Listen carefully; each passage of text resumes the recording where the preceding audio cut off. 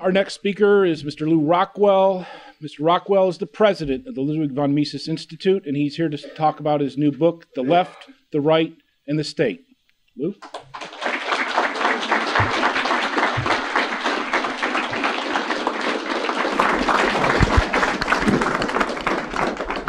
The left, the right, and the state, three of my least favorite things. Well, it's great to be here in this lineup talking about this subject just at a moment when we've moved from a regime of fascism and socialism to one of socialism and fascism. I do want to publicly thank Judy Thomason for saving me from the original title of this book. The dedication page, I mentioned Mises' great motto adopted as a boy from Virgil, "Tune cedi malis sed contra adentior ito," that is, do not give in to evil, but proceed ever more boldly against it. So the original title of this book was "Tune cedi malis," and Judy said, So the present title is the former subtitle, and of course, far better.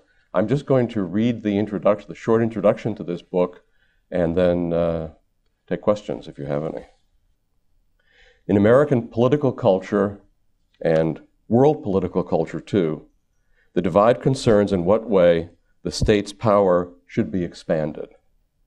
The left has a laundry list, the right does too. Both represent a grave threat to the only political position that is truly beneficial to the world and its inhabitants, liberty. What is the state? It is that group within society that claims for itself the exclusive right to rule everyone under a special set of laws that permit it to do to others what everyone else is rightly prohibited from doing, namely aggressing against person and property. Why would any society permit such a gang to enjoy an unchallenged legal privilege?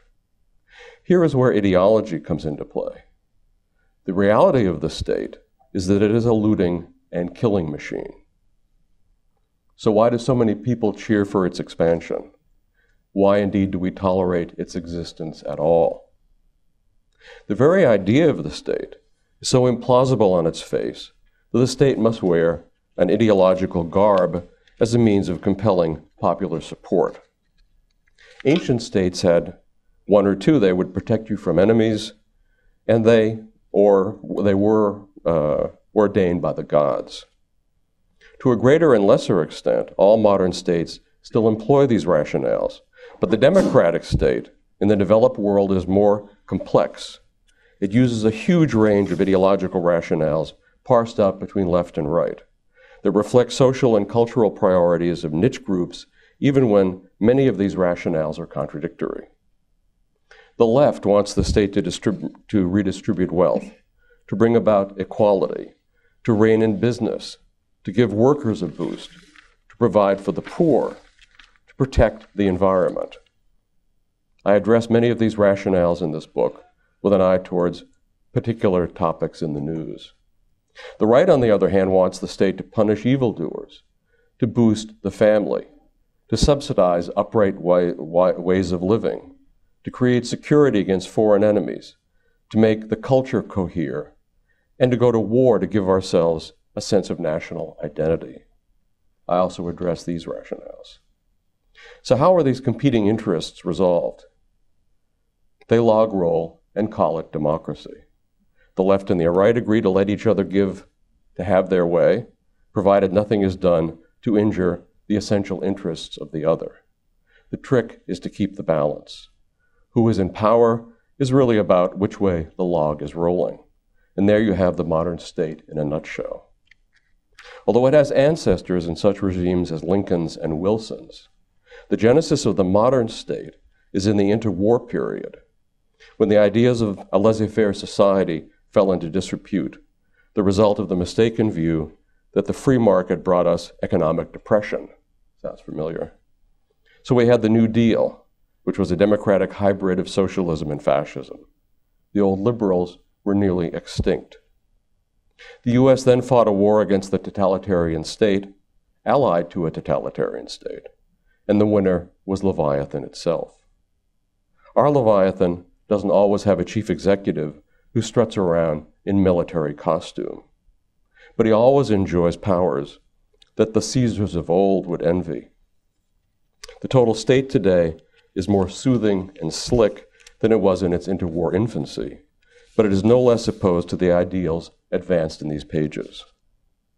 How much further would the state have advanced, however, had Mises and Rothbard and many others not dedicated their lives to freedom? We must become the intellectual dissidents of our time, rejecting the demands for statism that come from left and right, and we must advance a positive program of liberty, which is as radical, fresh, and true as it ever was. Thank you. So let me...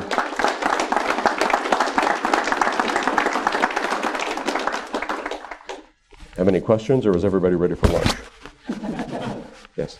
Seeing Barack Obama's going to lead us in unprecedented levels of bailouts, how did you see the Depression hit? Well, you know, I keep thinking that we're in uncharted waters. I mean, at least in the 1930s, there was still a partial gold standard. I mean, there were some restraints on the central bank.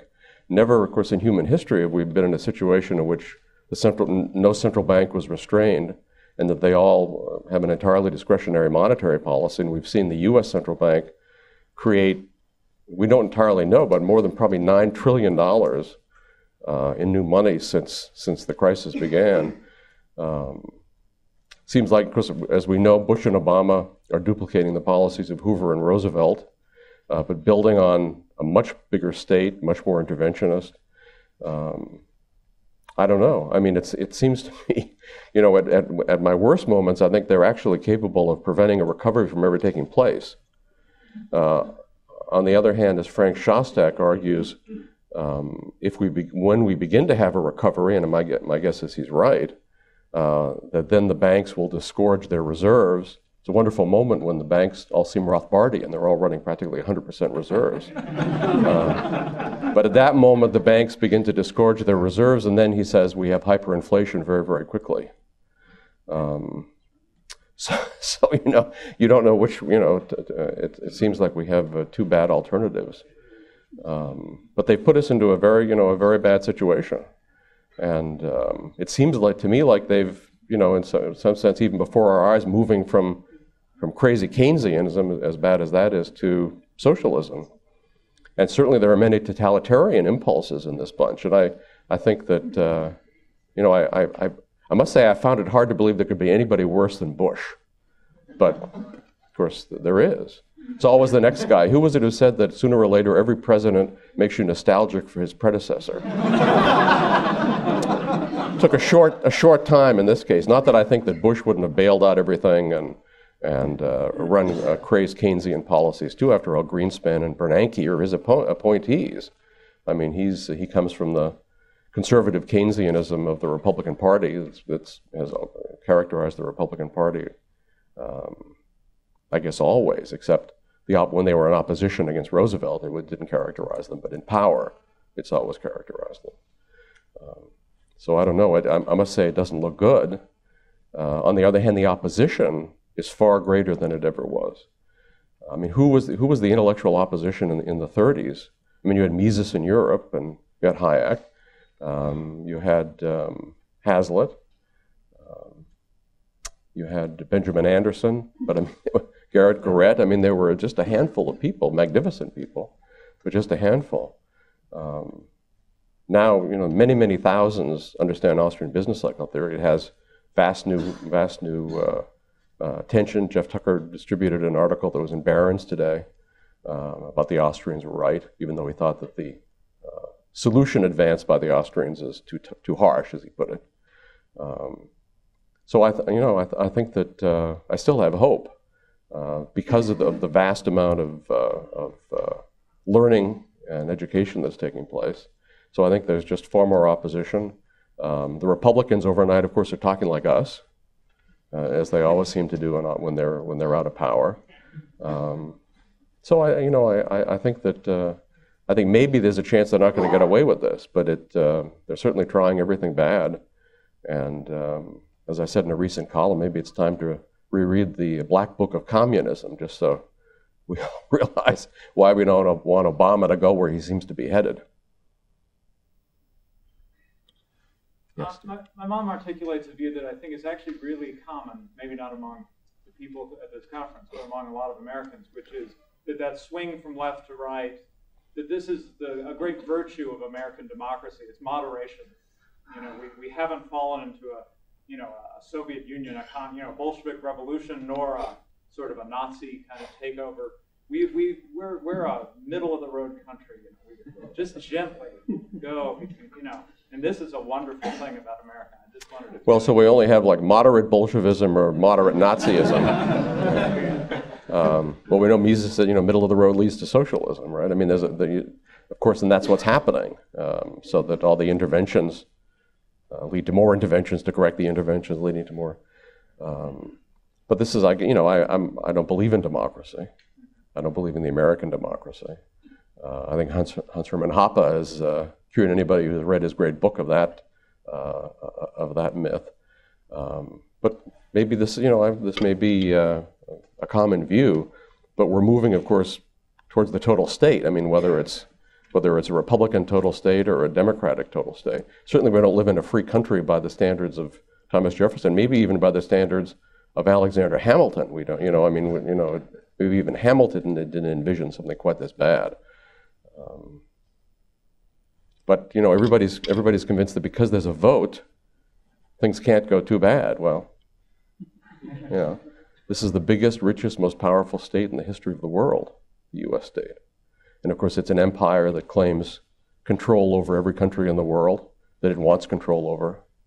I mean, claims the right to have its huge bottom mapping ship, which is designed to enable the American killer submarines to go in without hitting anything on the bottom, going 75 miles off the Chinese coast, right off their big submarine base. And of course, the U.S., if somebody brought something in 75 miles off San Diego, you'd capture it or sink it or something, because the U.S. says you can't do that here. But U.S. claims power, and domination, hegemony everywhere, and seems to almost have the view of Genghis Khan, who believed that the gods had given him control over the whole earth, and therefore anybody who was opposing him was blasphemous, as well as stupid. So the U.S. seems to believe that God has given, the U.S. government control over the whole earth, and anybody opposing, you don't actually have a right to oppose the U.S. It's actually a crime to, for a country the U.S. is targeting to defend itself,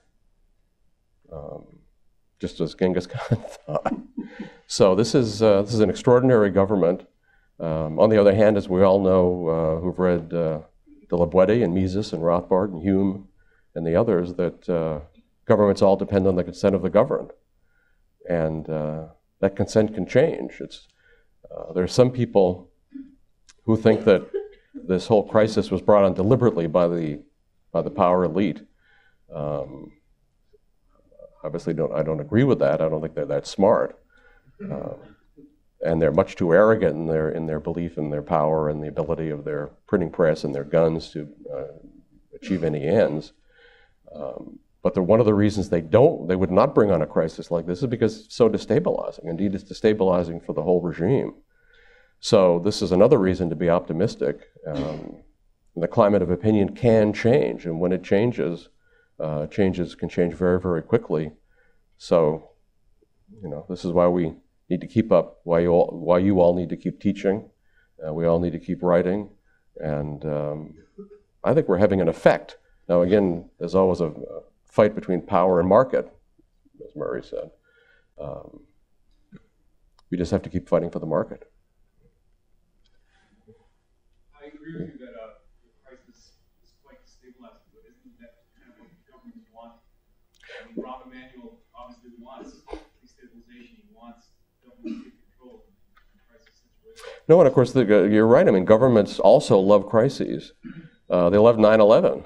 They should have like a government holiday for that. They just, because of course every state would like to be a totalitarian state. Although my guess is they've actually learned they don't want public ownership of the means of production, because it means they're all poor too. So I think they've learned that, but other than that, they want a totalitarian, a fascist state, in other words, a public-private. But the reason we don't have it is because of public opposition. But when public opposition withdraws, as it did after 9/11, then of course the state immediately expands. So they love crises, and they love this, this present crisis for that same reason. But it's still destabilizing because it makes them look bad. And also, one other point of optimism, Tom Woods' book, and I think, the work of Ron Paul and the work of Rothbard and Mises and so many others have helped, for the first time in history, target the Fed. I mean, people are actually aware of the Federal Reserve. When I was a boy, the Federal Reserve was just a name on your bills, and it was, supposed to make your eyes glaze over. Pay no attention, it's boring. Of course, the fact that you're being ripped off is actually very interesting.